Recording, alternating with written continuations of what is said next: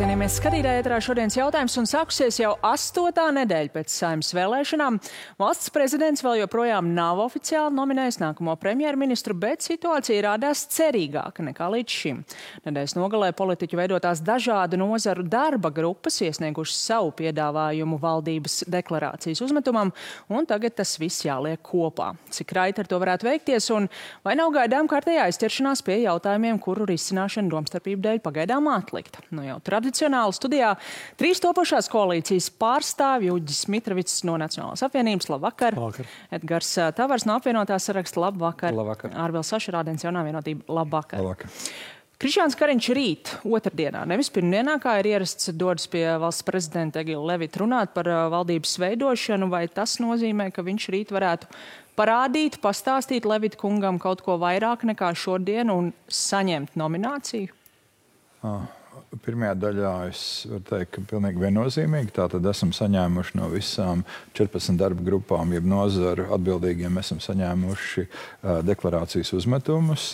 Kopā strādājam, šobrīd veidojam tādu pirmo versiju tātad valdības deklarācijai. Un tātad premjeras rītā iepazīstinās prezidentu ar šo te deklarācijas uzmetumu un galvenajiem šiem tātad attīstības punktiem vai attīstības jautājumiem, kas ir paredzēti deklarācijā. Tā kā par šo pirmo daļu es varu teikt jā, par otro daļu tas ir, protams, prezidenta jautājums. Par nomināciju neesat vēl pilnīgi pārliecināti. Vēlreiz tas ir tā kā prezidenta lēmums. Prezidents sākotnēji pauda, ka nominēs nākamo premjeru. Sākotnēji viņš teica tikai tad, kad viņam būs skaidrs reformu plāns. Nu, tagad es saprotu, tas ir jau transformējies deklarācijas uzmetumā, bet tik un tā, kur būtu jābūt iezīmētam, kā izvest Latviju no ekonomiskās atpalicības. Tas jau no paša sākuma ir bijis Levita tāds uzstādījums jaunajai valdībai. Jūs šobrīd zinot apmēram, kam tur tad tajā visā apkopumā vajadzētu būt kopā, varat teikt, ka tas tur ir un prezidents to tur ieraudzīs? Es teiktu tā, ka daudz lietas ir ietvertas, kas ir zināms risinājums tam, lai mēs pārvarētu šo gaidāmo gan enerģētisko krīzi, gan tautsājniecības atpalicību, bet vēl ir ļoti rūpīgs un smags darbs mums priekšā pie šīs konsolidētās versijas. Un šīs visas 14 dažādo grupu deklarāciju projekti ir salikt kopā un ir vēl darbiņš jāpaveic. Katrā ziņā tas, ko var novērot, tas, kad ir kopīga apņemšanās šīs problēmas risināt. Par problēmām runāsim vēl, bet par tātad izēju no ekonomiskās atpalicības, Mitrovics kungs, jūs redzat, ka šajā apkopojumā tas jau ir iezīmēts?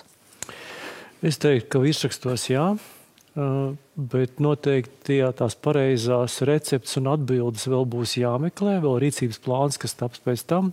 Būs tas, kas precīzāk jau pateiks, tad kā tieši mēs sasniegsim to izaugsmi, ko mēs šobrīd visi gaidām. Tamdēļ es teiktu, ka tādās tēzēs, virsrakstos, nodaļās, nozarēs jā, un tomēr, protams, ir vēl joprojām daudz nezināmie arī šīs deklarācijas sakarā. Kas jūs teiktu, kas ir tās lietas, kas tur ir, ko prezidents varētu paskatīties un teikt, jā, šis varētu būt akceptējams, kā mēs iziesim no ekonomiskās atpalicības?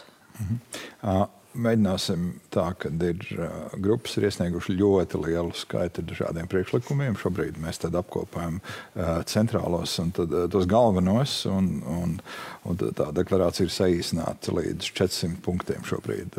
Tas nozīmē, ka ļoti liels skaits dažādu politisku iniciatīvu. Tas, ko var šobrīd pateikt, ja mēs skatāmies, tad mums ir viena daļa tāda krīze šobrīd. Tālāk mēs ejam ekonomikai recesijā, bet tas galvenais uzdevums, kā premjeras to redz, mums jānodrošina ekonomikas transformācija. Tā ir brīdī, kad mēs sākam iet uz augšu, kad tas notiek pietiekami ātri. Par tādu ekonomikas modernitāti runāts ļoti daudz deklarācijā. Tā ir gan klimata pārmaiņu vadību, digitalizācija, reģionālā vadība. To runāt ļoti daudz, bet mums droši vien nepietiks šis raidījums, lai uz to atbildētu. Noteikti nē. Ja mēs skatāmies konkrēti, pirms nedēļas Kulberkungs, šeit viņš daudz ko pateica, bet viena lieta, par ko viņš runāja, bija par budžetu, par finanšu līdzekļu nepietiekamību un par to, ka tad ir jādomā, ko tālāk iesākt ar budžeta deficītu. Šajā jautājumā ir virzība? Jā, ir virzība. Paldies koalīcijas partneriem par to, ka bija iespējams iziet vairākas dienas caur šiem budžeta semināriem finanšu ministrijas un praktiski visu ministriju valsts sekretāru vadībā. Tā kopaina vairāk vai mazāk, viņi ir skaidri. Situācija nav vienkārši. Šī izaicinājumi fiskālajā fiskālajā telpā ir milzīgi. Un mūsu piedāvājums bija precizēt vēl pirms deklarācijas šos jautājumus, bet tas, ko mēs esam mutiski vienojušies un es domāju, ka mēs rītdien panāksim galīgi šo vienošanos, kad deklarācijā ir tiešām šie iespējamie scenāriji indikatīvi jāieliek, kā mēs rīkojamies optimistiskajā scenārijā un pesimistiskajā scenārijā. Jo var gadīties tā, ka būs kādas nozares, kur būs jāmeklē kāda, faktiski jāveic es neteikšu vārdu konsolidācija, bet izmaksu samazināšana. Kuras nozares tās varētu būt? Un te uz visu kopumā jāskatās. Nevaram izdalīt, jo tas, ko mēs redzam, ka ir ļoti smaga situācija, protams, veselības jomā, iekšlietās, tāpatās arī izglītībā. Ir daudz lietas, kur mums ir nepieciešams papildus finansējums. Bet es gribētu teikt, ka Kuberkungs īsti tā nebija to situāciju iepazinies. Sāksim ar to. Šī Kariņa pirmā valdība sāk ar to, ka bija negatīva fiskālā telpa. Ja? Vienkārši tā, lai to saprastu. Un tad tā situācija tika kaut kādā, bet ļoti konkrētā veidā atrisināta un sekmīgi atrisināta. Šobrīd aizjošā valdība atstāja diezgan skaidru tādu pozitīvu fiskālo mantu. Arī pārskatot prognozes, mēs redzam, ka vismaz 90 miljoni potenciāli ir iespējami. Jā, bet jautājums ir par budžeta deficītu, un tas ir, un es domāju, vai ir konkrēti lēmumi par to, ko mēs darām. Jā, bet ja mēs ejam arī uz budžeta deficītu, tad viņš tiek kontrolēts, un arī tas ir kolēģiem ļoti skaidri izstāstīts. Tātad tie ir pamatā vienreizēji izdevumi, kas ir saistīti ar aizsardzību un enerģētisko atbalstu iedzīvotājiem. Tā kā es gribu teikt, arī ir skaidri redzam virzības budžeta deficīta samazināšanu. Jā, tas, ko kolēģi saka, tiešām šis seminārs bija ļoti labi, kur mēs redzējām to nozaru redzējumu, kas ir tās lietas, kas ir jādara. Un tomēr mēs zinām, ka šobrīd tā iespēja jaunām iniciatīvām ir stipri ierobežot fiskālā telpā. Līdz ar to tas, kas šobrīd iztrūka arī no tāda ministrija atsevišķi, kurās es piedalījos redzējumu, tas, ko kolēģi jau saka, būs jāmeklē iespējas, kur ietaupīt, būs jāmeklē iespējas, ko nedarīt. Un šeit nav runa tikai par vienu ministriju, jo, ja mēs gribēsim īstenot tās ieceres, kuras mēs esam solījuši vēlētājiem, mums būs kaut kas jāmazinā, būs jāatmet neliederīgās lietas, būs jāskatās, ko mēs varam ietaupīt, un vēl jau vairāk noteikti mēs nevaram darīt kaut ko tādu, kas sadārdzina kaut ko. Nacionālajā apvienībā ir jau konkrēti ierosinājumi šajā? Nē, mēs šobrīd skatījāmies šajā seminārā uz tām lietām, kas ir tās, ko kolēģi prezentē, kaut arī tāpat veselība šobrīd pieminētā.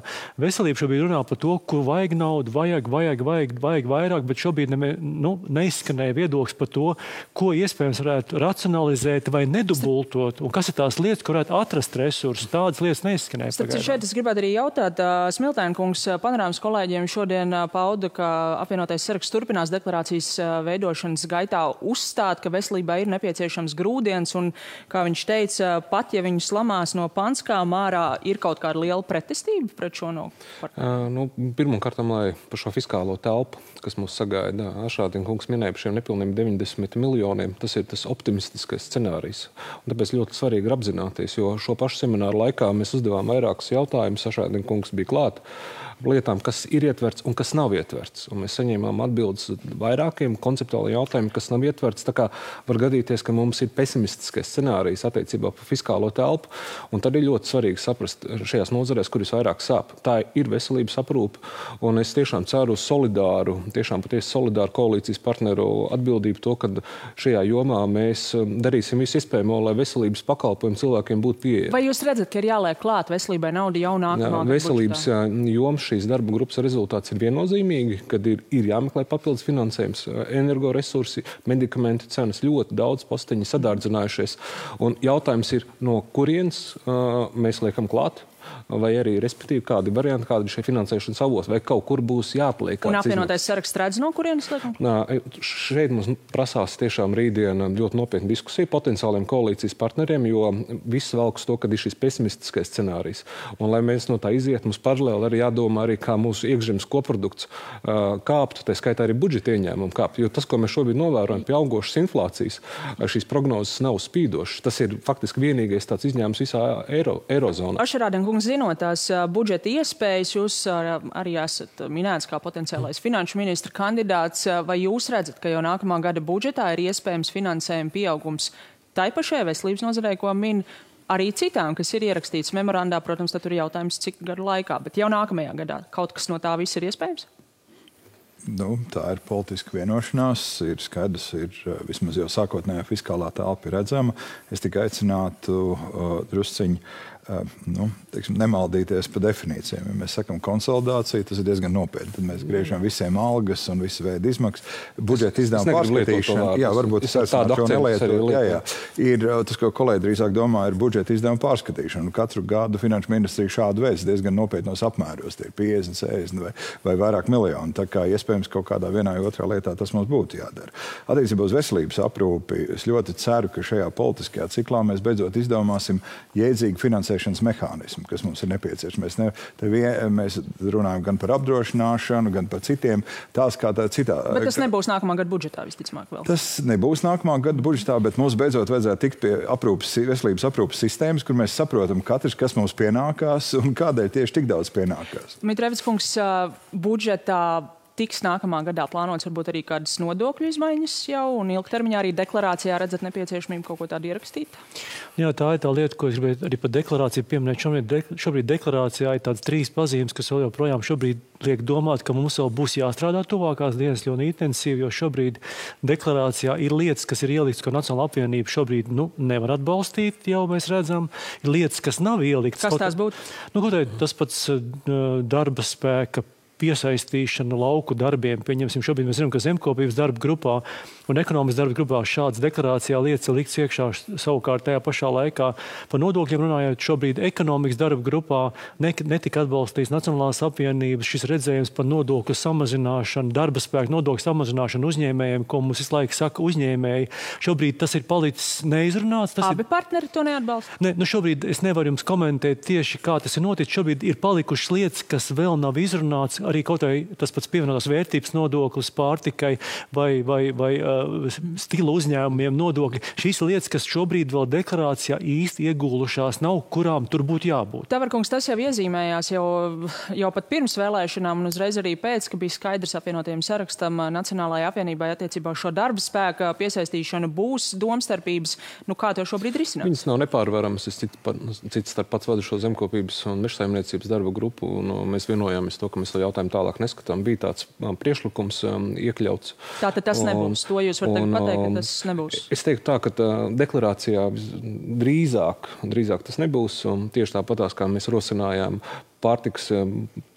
primāriem pārtikas grozam samazināt pievienotās vērtības likmi līdz 5%, un izstāsta, ka deklarācijas līmenī tas arī varētu nebūt.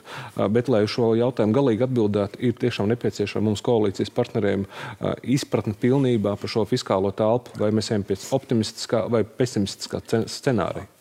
Šī ir ļoti svarīga diskusija par darbspēku pieejamību, un šobrīd mēs esam vienojušies šķiet ar Nacionālo apvienību, kad augsta kvalificēta darba spēka piesaistīšanā nebūtu nekādu šķēršļu liekama. Tā kā tas ir tik tālu. Mēs redzam, ka tas ir labi. Savukārt Nacionāla apvienība iebilst pret plašu darba spēku ieplūšanu no trešām valstīm. Šķiet arī par to mēs varam domāt, tā kā ja mēs skatāmies uz reimigrācijas jautājumiem. Attiecībā uz nodokļu samazināšanu es aicinātu visiem būt ļoti uzmanīgiem, jo dažādu iemeslu dēļ tas nodokļu iekasējumības līmenis šobrīd ir tāds, viņš ir, tur tālāk tā vairs iet nevar. Mēs īsti esam tādā, mēs ejam krīzē iekšā, mums ir jānofinansē gan drošības vajadzības, gan Ukraiņu bēgļu un tā tālāk. Tā kā es aicinātu ļoti piesardzīgi skatīties to, ka mēs varētu tur ņemt ārā, tur samazināt nodokļus. Par jautājumu, ko jūs šobrīd neminat, bet par ko droši vien būs jāvienojas, tas līdz šim ir bijis gana aktuāls. Kas notiek ar šo ideju par ministru biedriem? Vakar de facto kolēģiem Kučinska kungs pauda, ka tā pretstība no koalīcijas partneriem ir tik liela, ka tur varētu arī nekas nesanākt. Kāda šobrīd ir apvienotā saraksta pozīcija? Tas viens, par ko ir vienošanās, vairāk, neviens? Tas, ko sarunās ar partneriem jauno vienotību un pie kā mēs palikām pirms jūs pieminētās vēl intervijas, kad ir indikatīvi 3 ministru biedri par jautājumiem, kas ir svarīgi ikvienā politikā. Kuri? Viens, mēs skatāmies salāgot drošību, iekšējo drošību ar visaptvarošu valsts aizsardzības jautājumiem. Tas ir tur, kur ir vienošanās? Tā ir jautājums, kā piemēram arī mēs varam diskutēt par digitalizāciju. vai tā ir arī tautsēmniecības noturība. Bija priekšlikums, ko mēs runājam, kas ir ļoti svarīgs jautājums šajā brīdī, ir demogrāfijas jautājumi, kas nav tikai vienīgi vienas politiskās partijas jautājums. Bet es tiešām negribētu šajā brīdī šo jautājumu izvērst līdz galam, kamēr mēs neesam konceptuāli vienojušies. Tas ir budžeta ietvarā, tas ir viens amats. Tā nav jauna ministrija. Tie nav jauna budžeta ēriņa. Tā ir politiskā atbildība par vienu sfēru.